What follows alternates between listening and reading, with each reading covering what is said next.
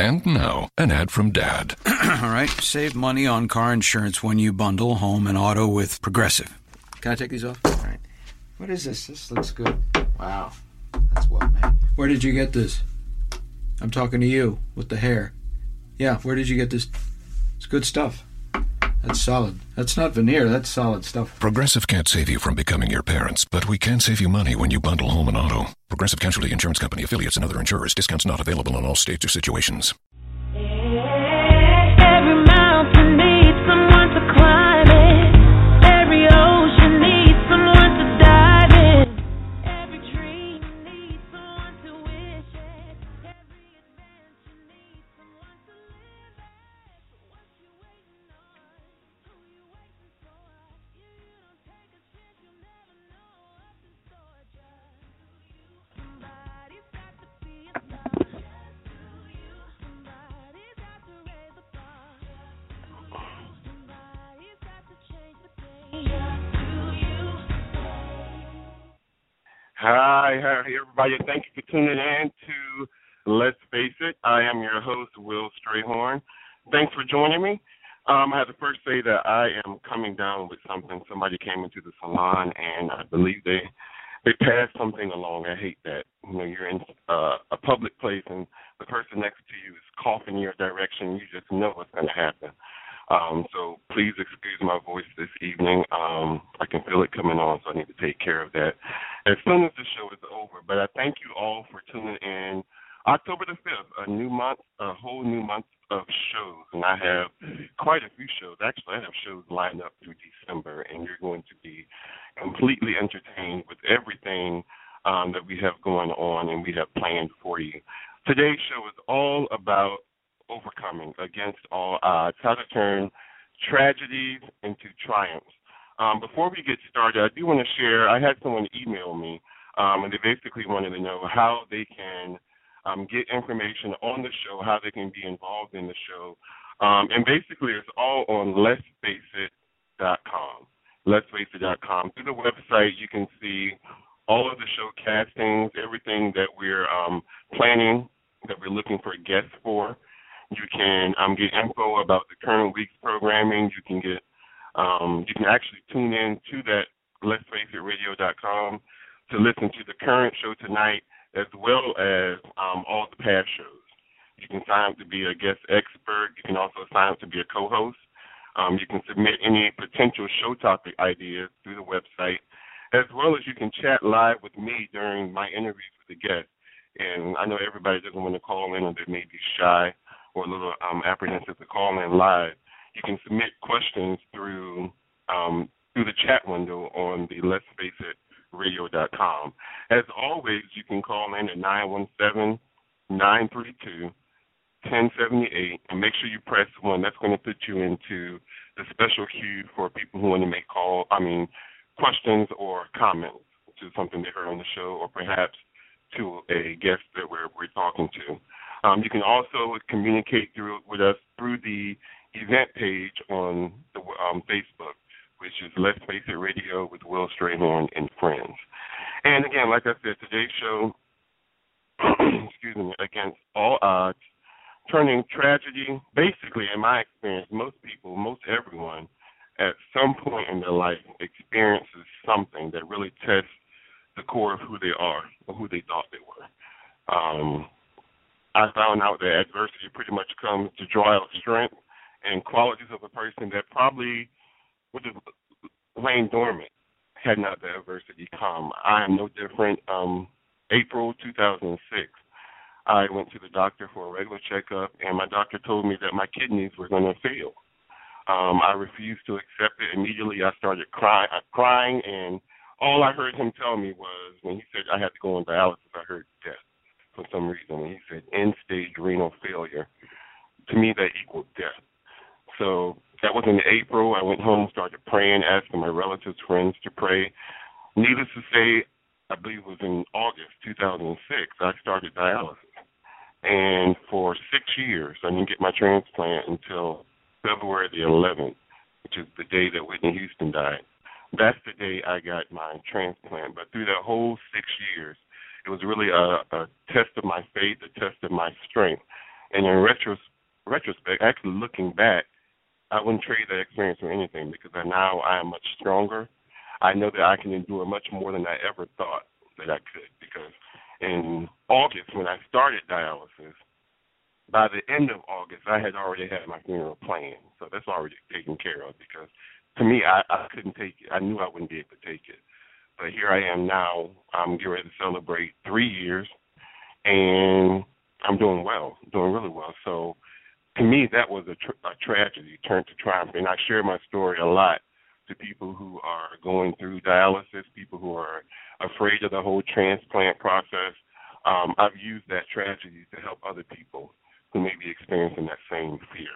So my guests tonight each have their own horrific stories. First, coming up, we have Miss Cheryl O'Neill. She was abused sexually from the age 8 by someone very close to her. She attempted suicide 3 times, and she was addicted to alcohol, to drugs, and so much more.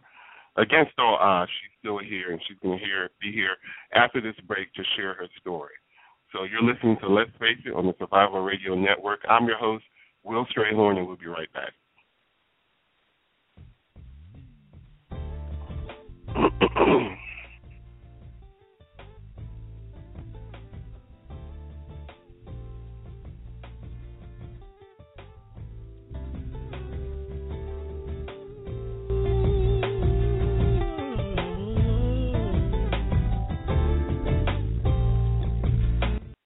Applying for jobs only to get turned down because of the economy or lack of a degree? What if you can qualify to work for those same Fortune 500 companies without worrying about a degree, and work them from the comfort of your home? With JP Employment Services, LLC, enjoy the benefits of making your own hours, enjoy more free time, and earn a great salary. For details, call 678-835-7371. That's 678-835-7371. Or go to www.jpemployment.com. Must be able to pass a background check and certification. FOCUS. Find opportunities, create unique success. Focus is an Empower agency that provides motivational tools needed to aid our youth and young adults in the metro Atlanta area. Allow Focus to provide your kids with additional help in developing self-awareness, leadership, communication, and empowerment skills. For more information on how to get started today, go to www.focusfruits.com. Focus, life coaching for youth and young adults.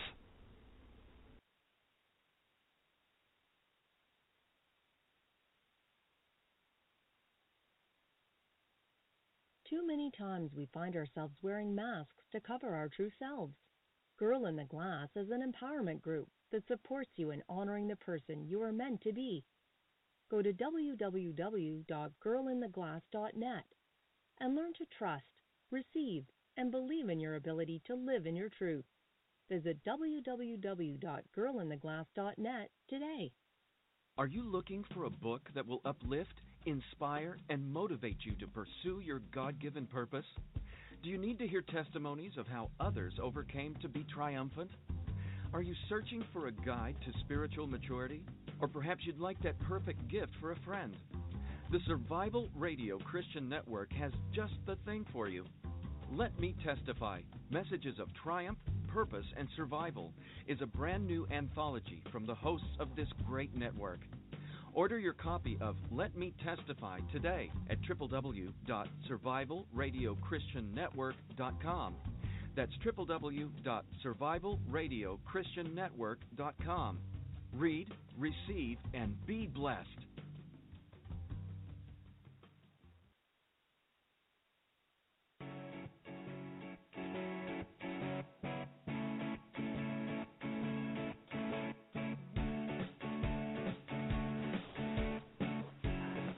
My first guest, Cheryl O'Neill.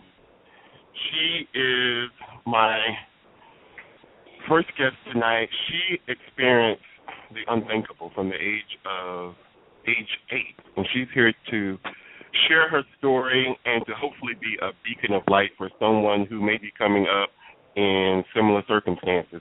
Welcome to the show, Cheryl. How are you?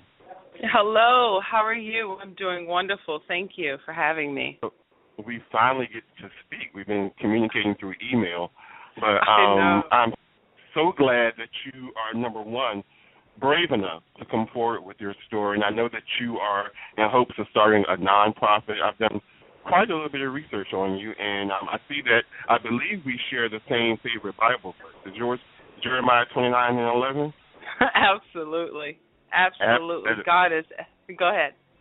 That is my favorite all-time Bible verse. I love that Bible verse. Amen. And, yes, and for those of you who don't know it, for I know the plans I have for you, declares the Lord, plans to prosper you and not to harm you, plans to give you a hope and a future.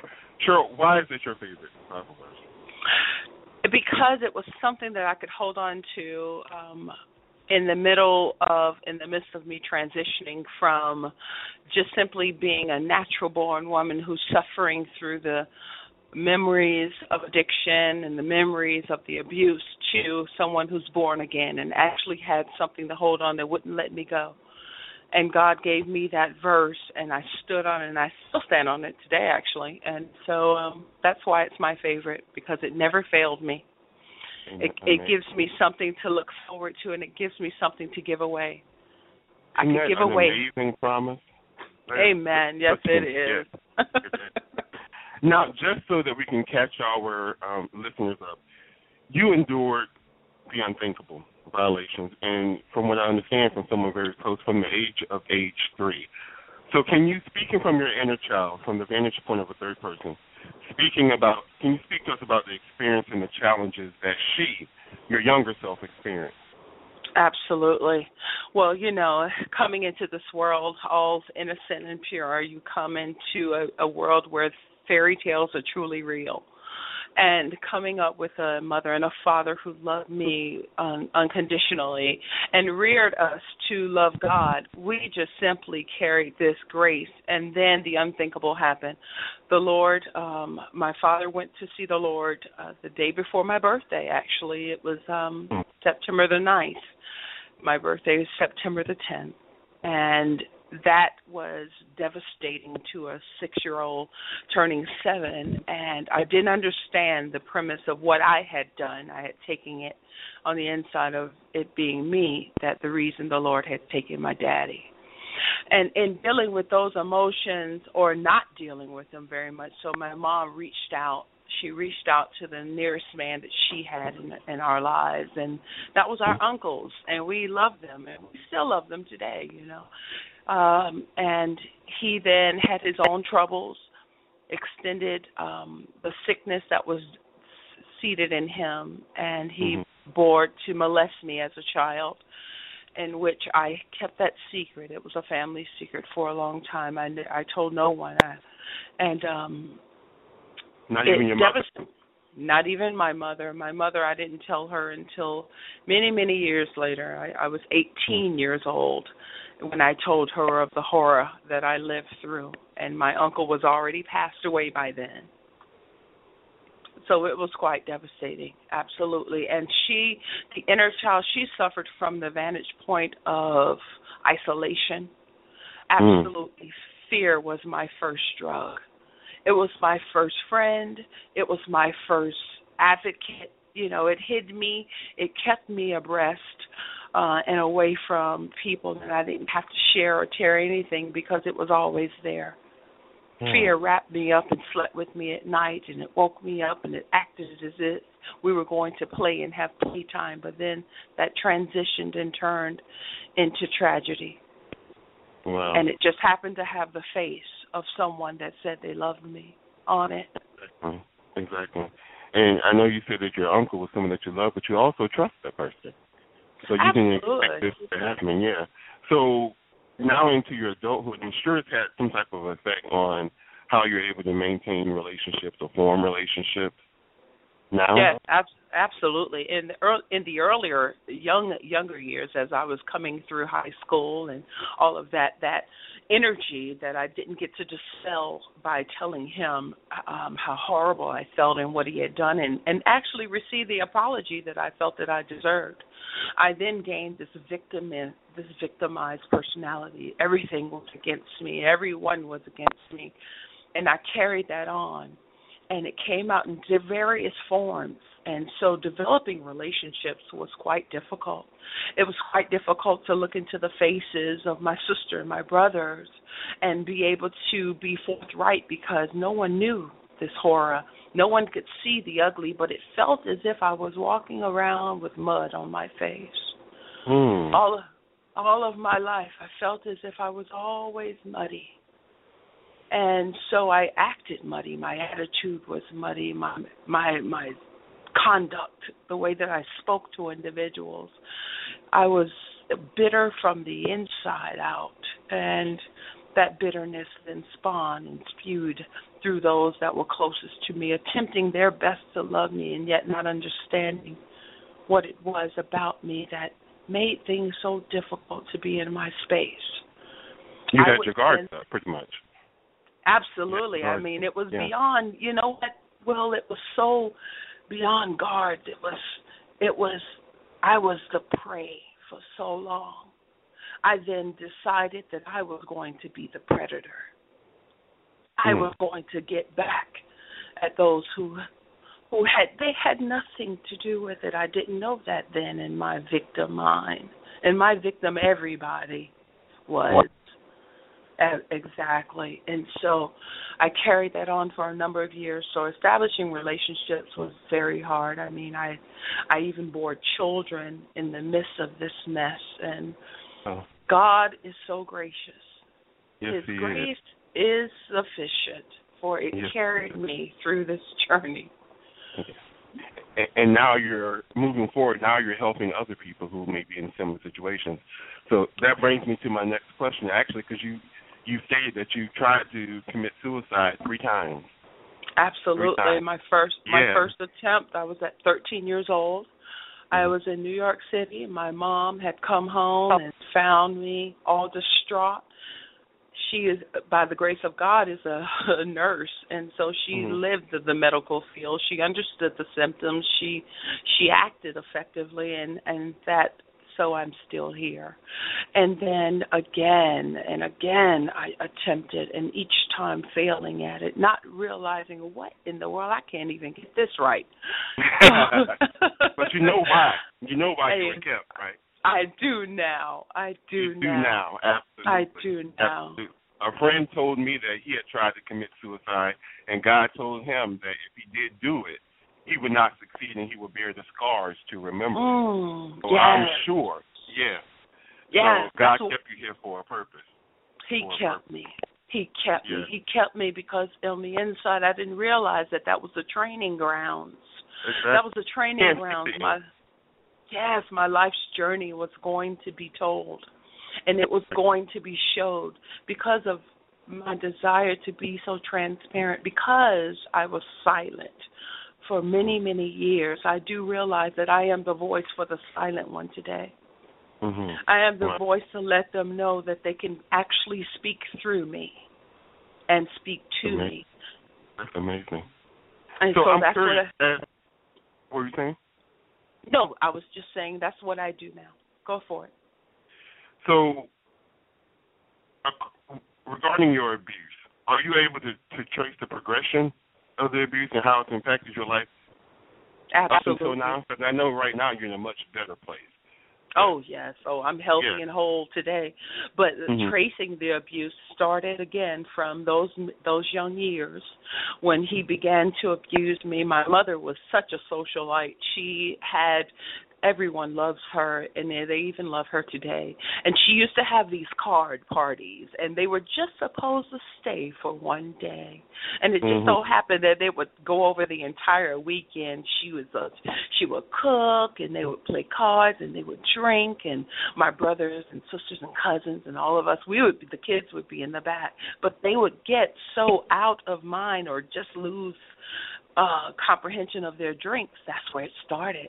So we used to sneak from the back room and grab their drinks and see who could get the drunk the quickest. and it was just, that's where it started. And so once it began there, then it progressed, and it went to when I was 13, just as I was right after the suicide attempt.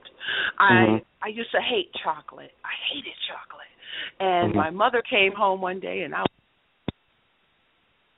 Hello, Cheryl.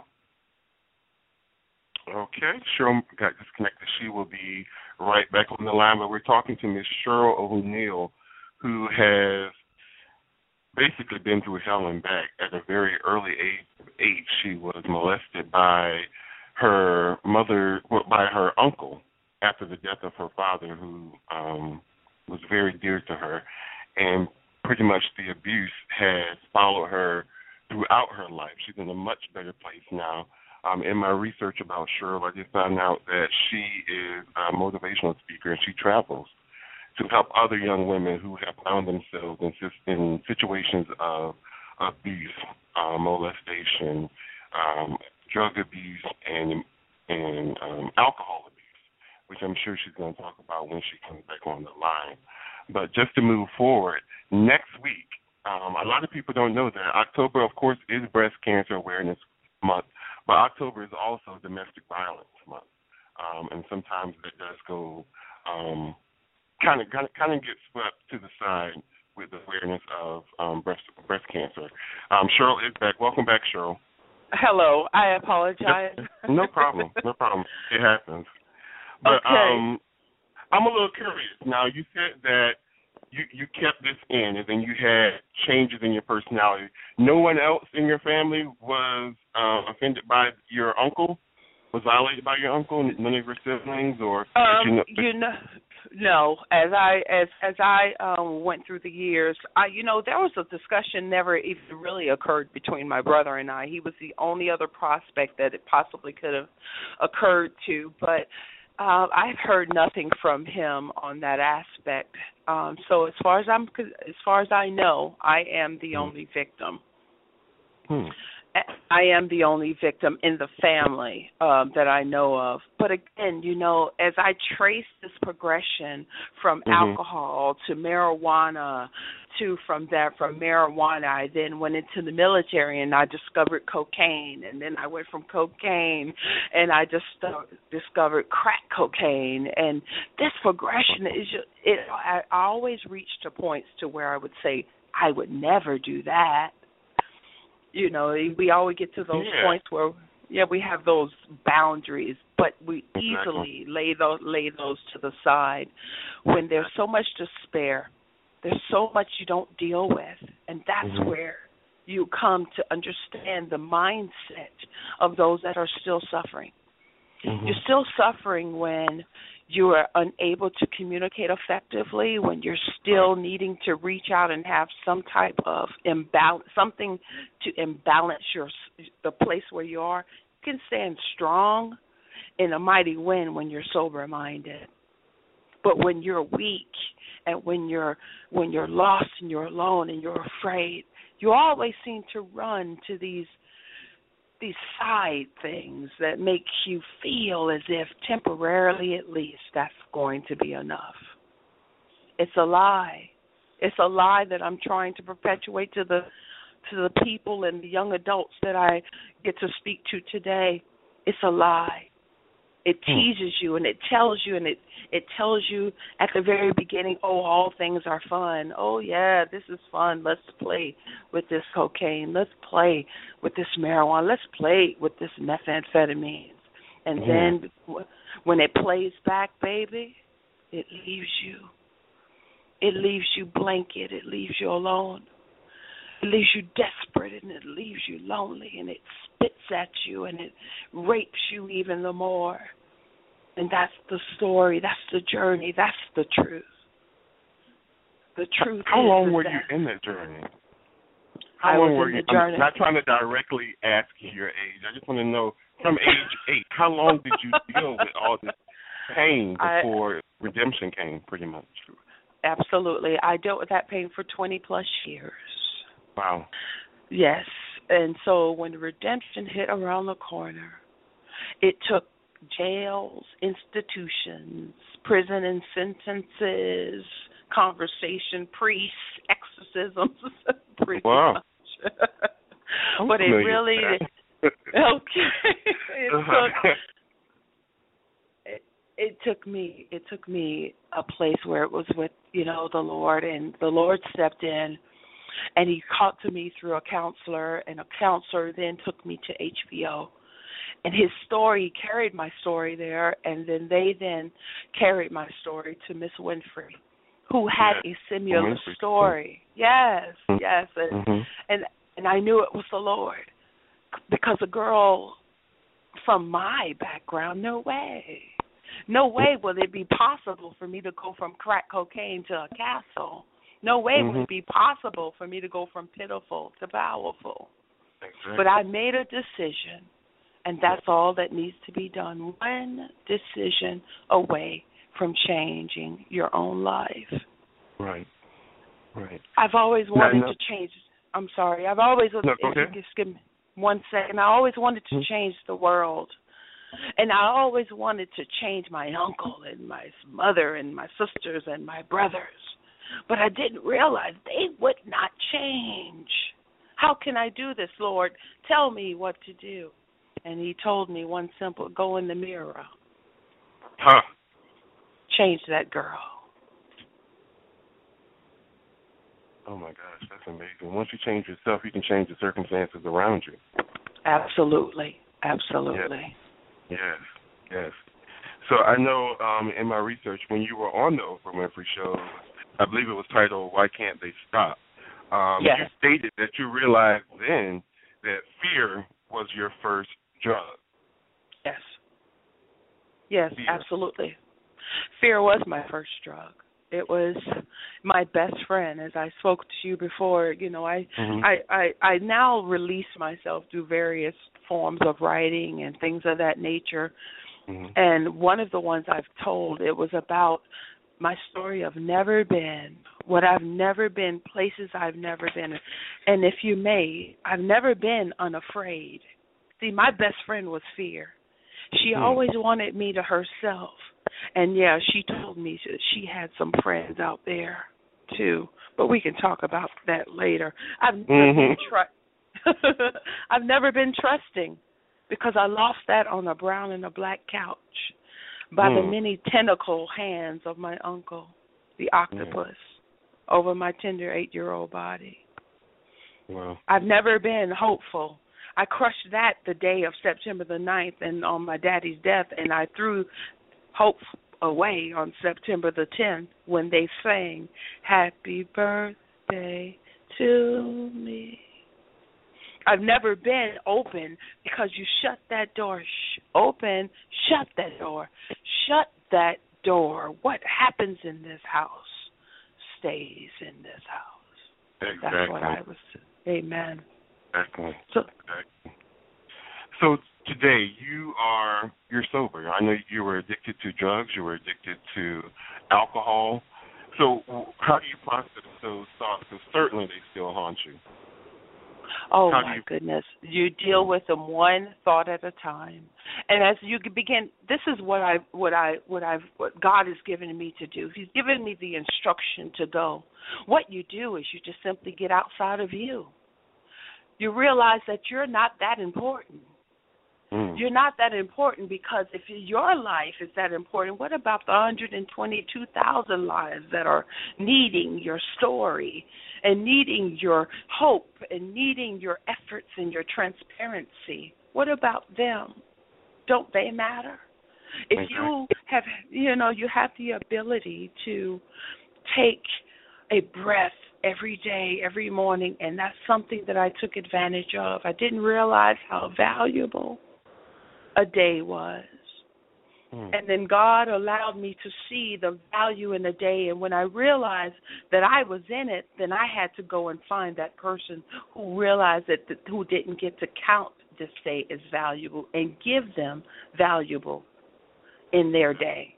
through my journey, through my story, through my support, whatever it was that they needed. And when I began to pour myself out and get outside of me and realize that I'm finally sick of me, worrying about me and what I can do for me, God gave me freedom. He gave me freedom when he showed me that Jesus laid his life down for us and that I was to do the same. And so in what ways are you helping those other people in your area? You're in Arizona, correct? Correct. Right. So what's your motivation today for helping those suffering and abuse and addiction such as you were? My motivation today is because by his grace, I'm still preserved to be able to raise hope and to carry our favorite Bible verse to the nations and to the people. And you just saw that right here, right in your own communities. I mean, the world could be the next door neighbor. You just never know what a person is going through until you extend yourself out there to show them that it's okay. I go through those things too. Exactly. People feel alone. People feel like they're suffering alone. And when you expound and give yourself out, so that's what I do today. I extend myself in my community. I'm active in my church.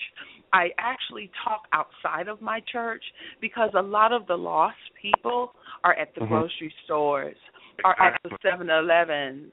You know, they're at the gas stations or they're hanging out with a sign that says they'll work for food. Those are the people that we need to reach. Exactly. Well, sure. I want to really thank you for, number one, reaching out to the show to share your story. I'm sure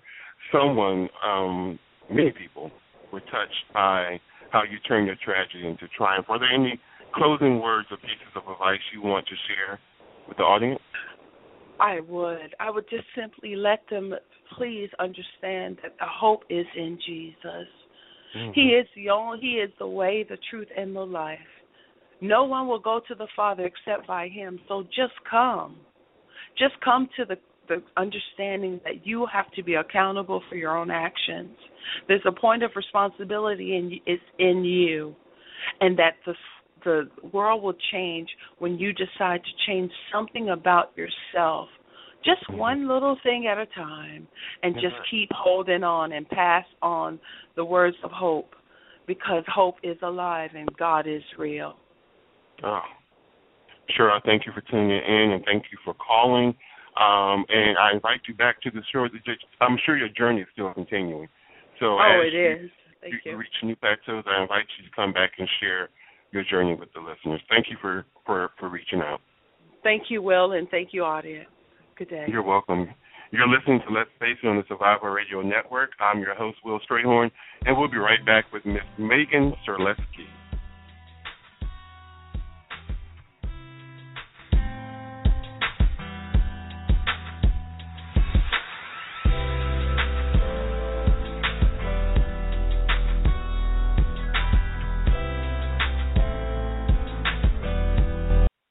More and more people are making their purchases online, and their number one resource is ShopSquare.com.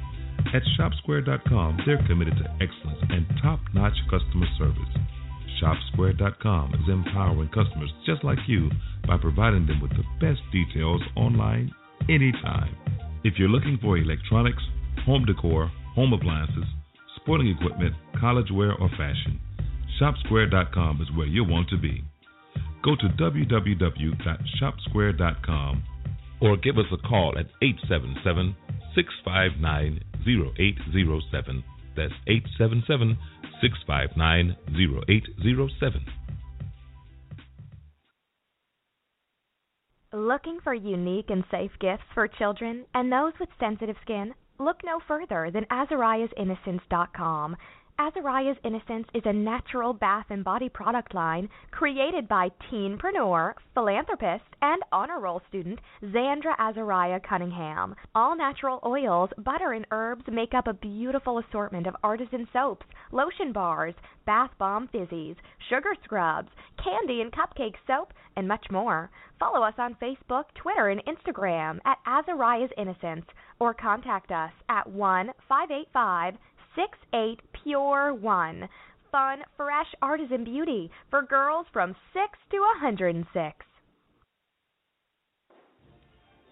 Join the thousands of alumni and friends as we support Florida A&M University in a fundraising effort that reminds us that everyone can give. With just a $10 donation to Florida A&M University and an invitation to 10 of your friends and family, we can make a difference. So go ahead and take the challenge. FAMU 10 for 10, RUN. Visit www.famu.edu to make your donations today. This message is brought to you by Orange and Green and Associates.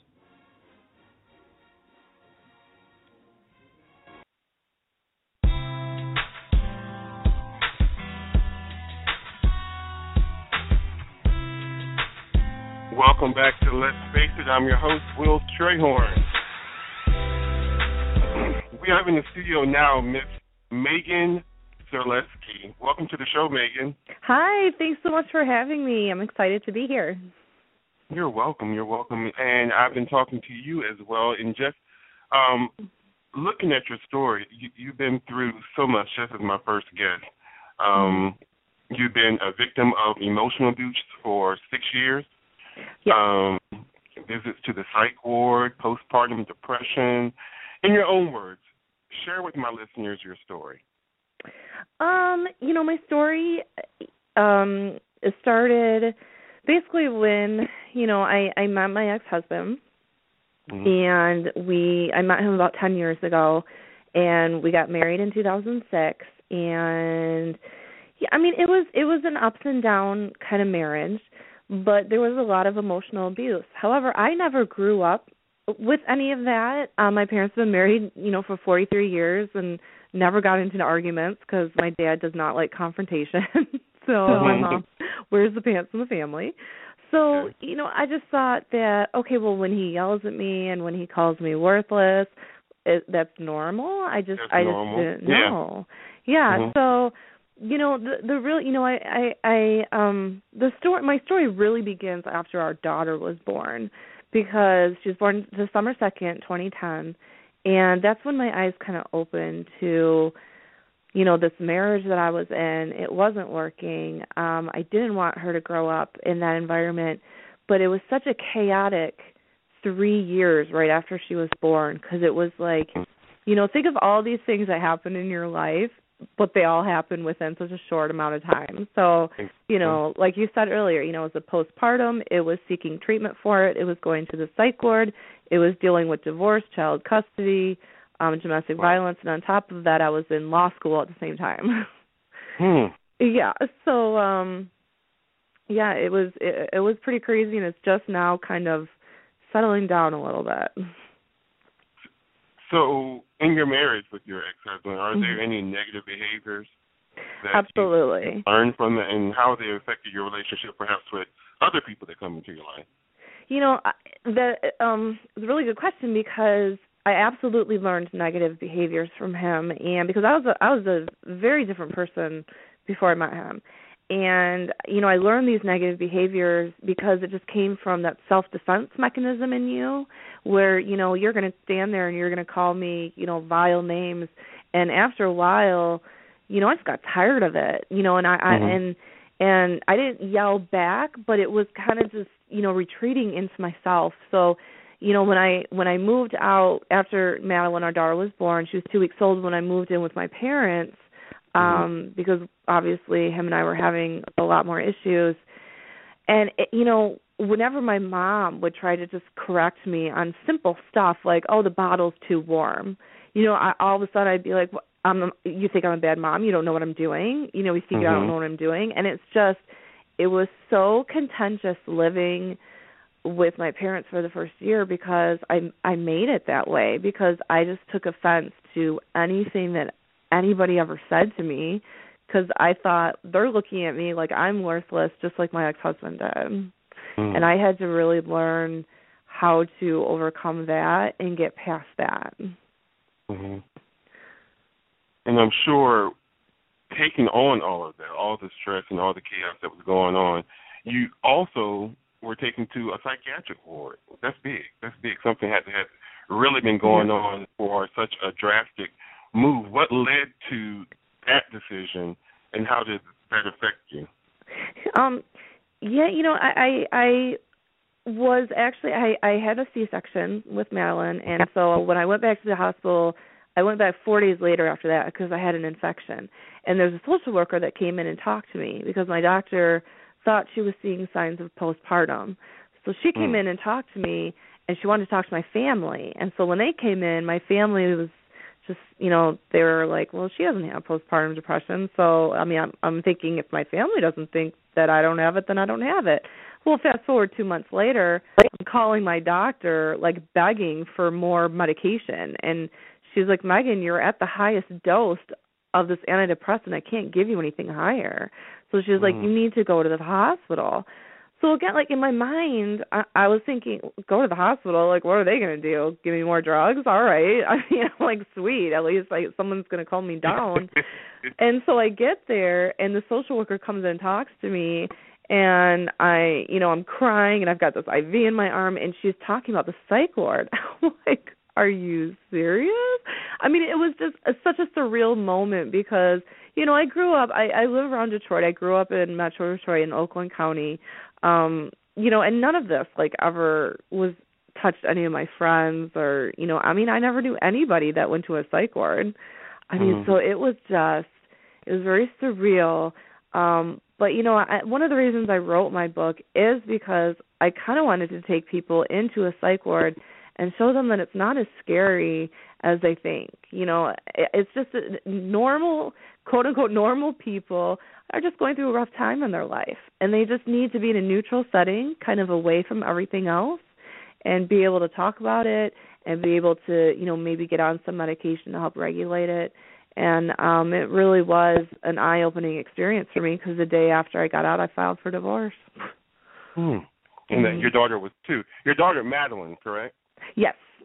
Yes. Okay.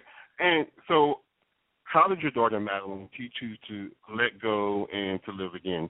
Because I know your book, Who Am I? How My Daughter Taught Me to Let Go and Live Again. How did she do that? She was obviously the deciding factor of the divorce, and not in a bad way, of course. It was just, I tell people I had to choose between my marriage and my daughter, but it wasn't really a choice because she couldn't grow up in the environment. I was 32 when I had her, I think. How old am I right now? 36. Okay, yeah, so 32. And, my ex-husband scared me.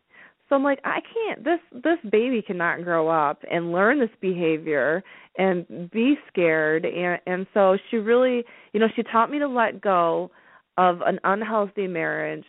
And then she teaches me to live again pretty much every day. I mean, because, I'm one of those people that grew up, I never played with dolls. I never wanted kids, actually. So when I got pregnant, my friends thought I was kidding. They really thought I was. So, and now, she's like the highlight of my life. Just today, where I live in Troy, there was a fire open house, and she went 100 feet into this ladder. The fire truck had this ladder. And, like, she's going up there with the firefighter. I'm scared of heights, and I'm watching her. And she gets down, and she's like, okay, Mommy, it's your turn. I'm what? Are you serious? Yes, I went on it because she was making fun. She wasn't making fun of me, but she's like, Mommy, I'll be right beside you. It's okay. So, of course, all the firemen were like, of course, you need to go up now. So it's just, she just teaches me how to let go and just live and just have fun. And, it's like I had this negative time in my life, and she was the positive that came out of it. And, now I can honestly say that I'm pretty much the most content and peaceful I think I've ever been in my life right now. Except today, because the Detroit Tigers lost, and it was very sad. It was very, very sad.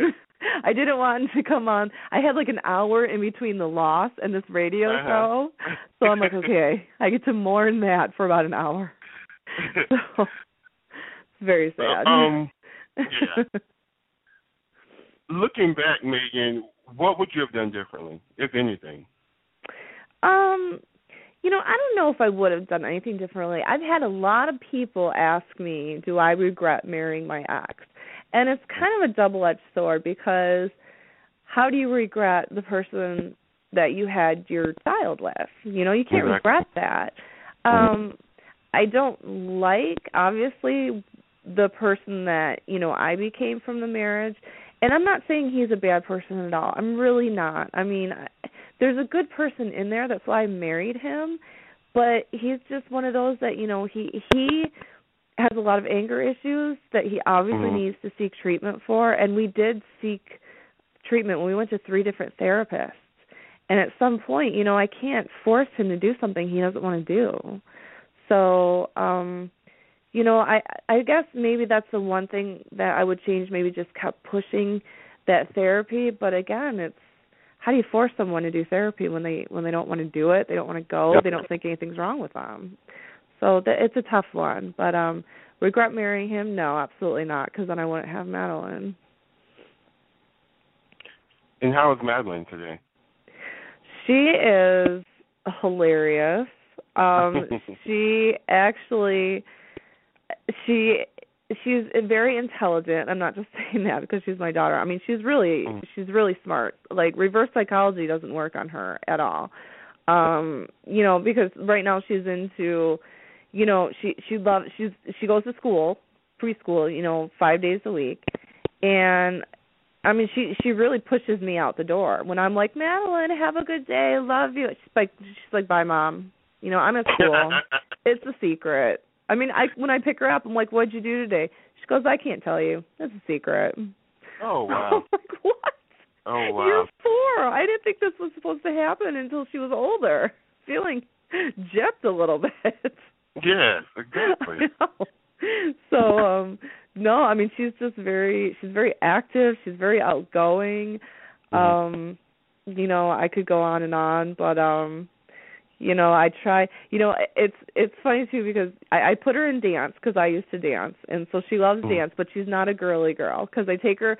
You know, we went to the Disney store today, and they had these beautiful princess costumes. I'm like, Madeline, do you want to be a princess for Halloween? She goes, no, I want to be a dog.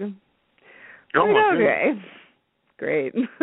So she's definitely not, you know, the typical girly girl, which is not a bad thing. But no, she's doing great.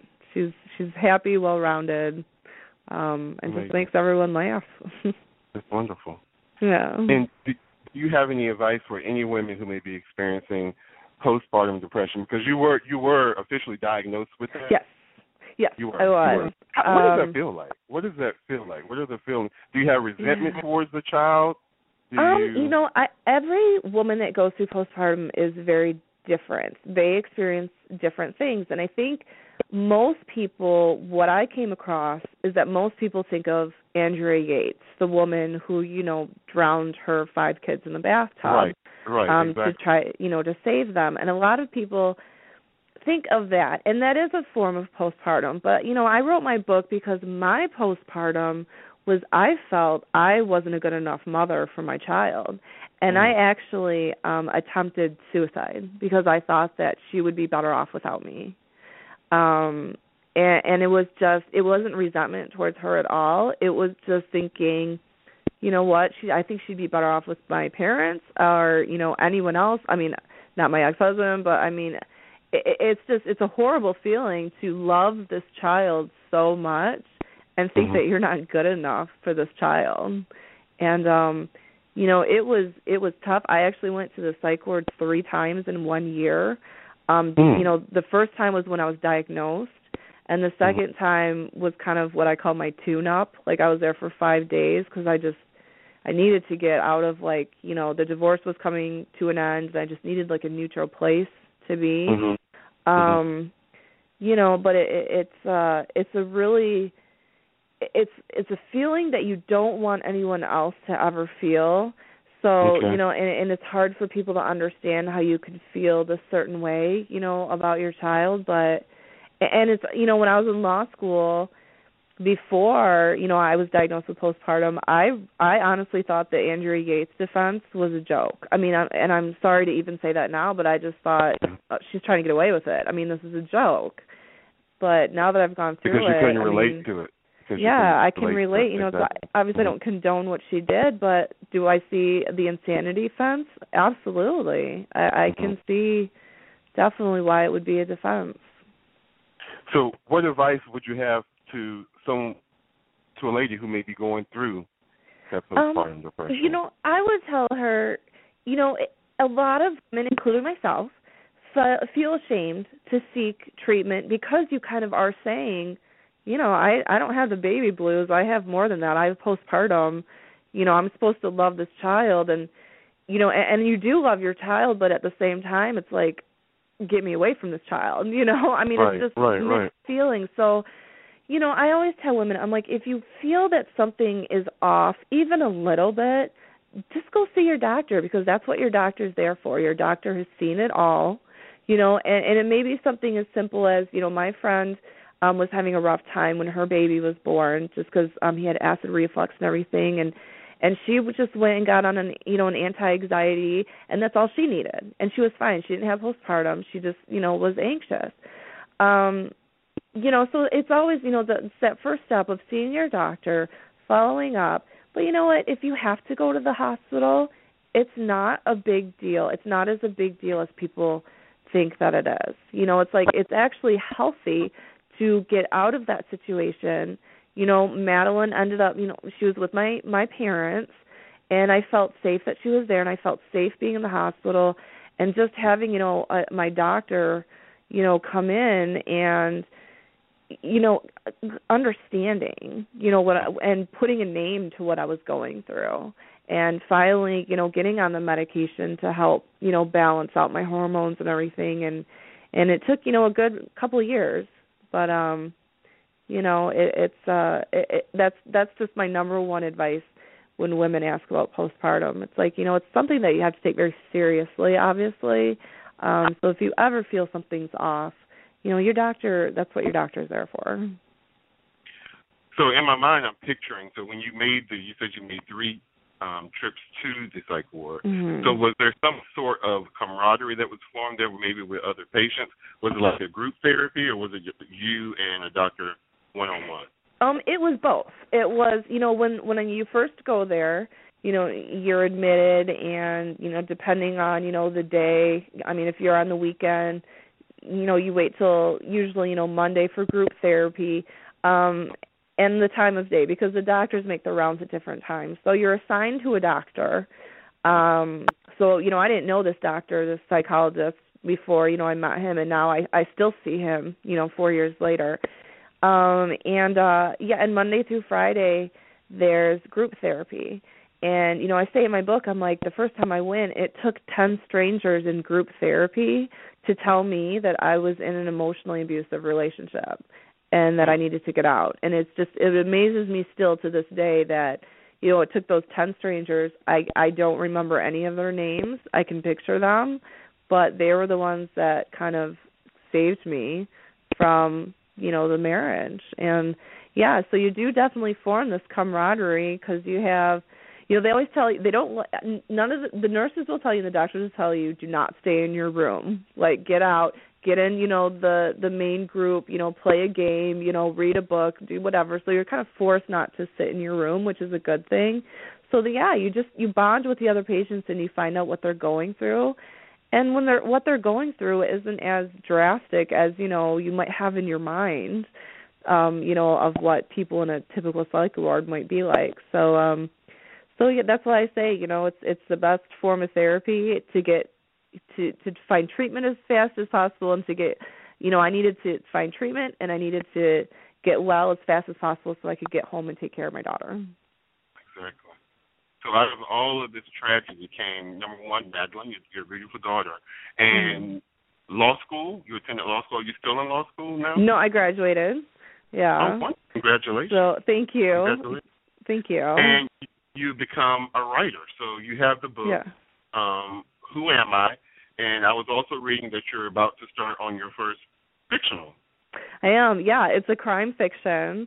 I tell people, I'm like, when I was in law school, I was the one in class that, was taking notes on the side, thinking, oh, well, this weird loophole would make a great plot story, which is probably why I didn't graduate in the top 10% of my class. However, if I get some great books out of it, it was worth it. Yeah.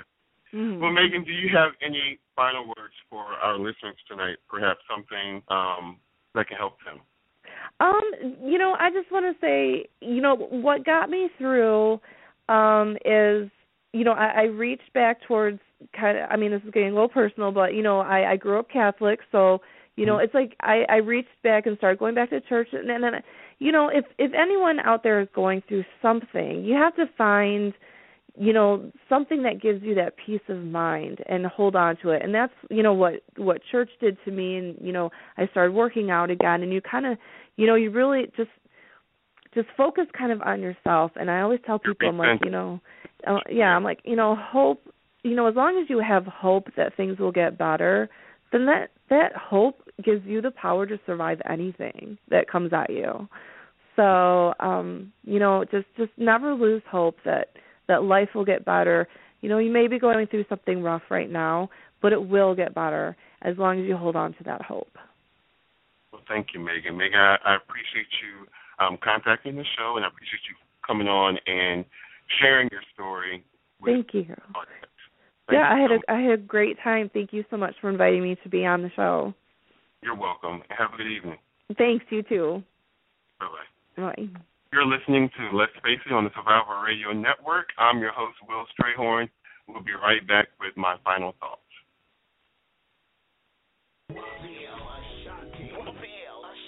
Is bringing back real R&B. Impacting airplay now. Radio is already buzzing about Sun Come Out. This single will have listeners wanting more and more. From the solo debut album, Love and Life, Sun Come Out. A welcome and much-needed song in the R&B world today. Available now on iTunes at RaphaelAshanti.com. Brought to you by Warrior Media Kings and Relevant Music Entertainment.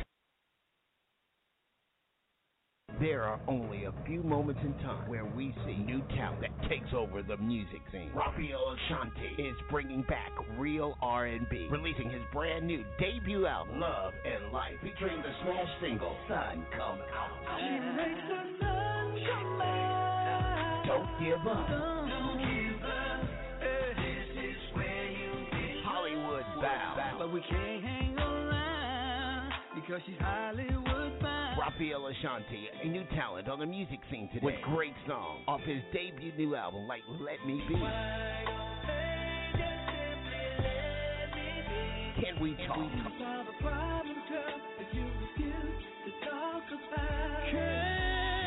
And much, much more. Raphael Ashanti's long-awaited, highly anticipated project is available on iTunes and RaphaelAshanti.com. Brought to you by Warrior Media Kings and Relevant Music Entertainment. Get your copy now.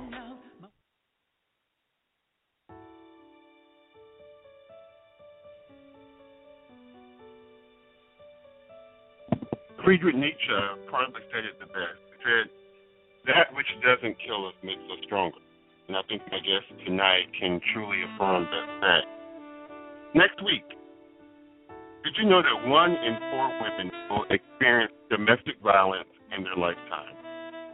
That every year, 1 in 3 women is a victim of homicide who was actually murdered by a current or former partner. And what was most surprising to me is that over 40% of all domestic violence cases are, in fact, men being the victims. So tune in next week. My guests are Suzanne Perry.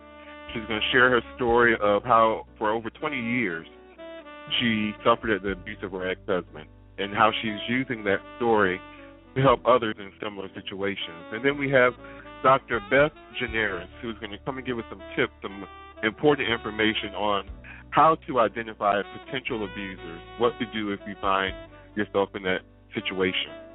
And then a special person contacted me this evening and wants to come on. We've all heard about the ALS Ice Bucket Challenge, but there's a new challenge out called the Band-Aid Challenge, and it's going to bring awareness to domestic violence. Like I said, the whole month of October is Domestic Violence Month. So I want you to tune in and hear about how you can post your selfies and how we can bring just as much attention to domestic violence as we did the ALS. So I want to thank my guests, Cheryl O'Neal and Megan Sterlesky. I am your host, Will Strayhorn. Let's face it, in life you're going to be faced with many choices.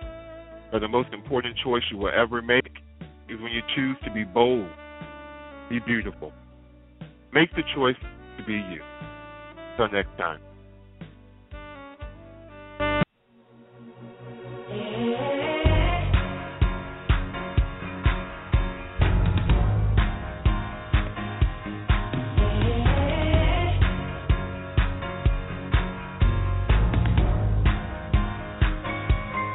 Thank you for listening to Let's Face It with Will Strayhorn and friends on the Survival Radio Network.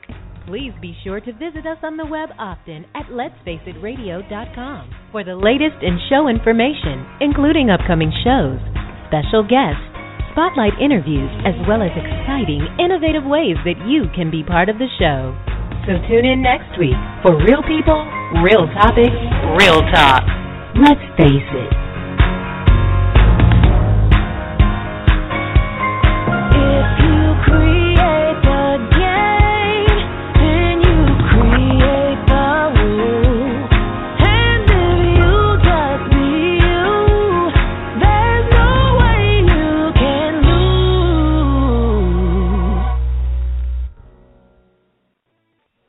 Macy's Backstage has everything to help you get a fresh start, including active gear from brands you love, Reebok, Fila, K-Swiss, and more.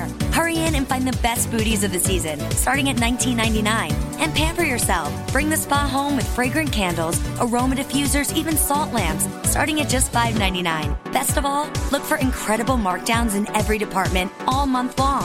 Macy's Backstage, off price, on trend, arriving daily. Find your store at macysbackstage.com. I'm Jay Farner, CEO of Quicken Loans, America's premier home purchase lender. We've created a new way to protect you from unpredictable interest rates. Our exclusive Rate Shield approval. First, we lock your interest rate for up to 90 days. Then, if rates go up, your rate stays locked. But if rates go down, your rate drops. Either way, you win. Call us today at 800-QUICKEN or go to rocketmortgage.com. Rate Shield approval only valid on certain 30-year fixed-rate loans. Call for cost information and conditions. Equal housing lender. Licensed in all 50 states. NMLS number 3030. Additional conditions or exclusions may apply.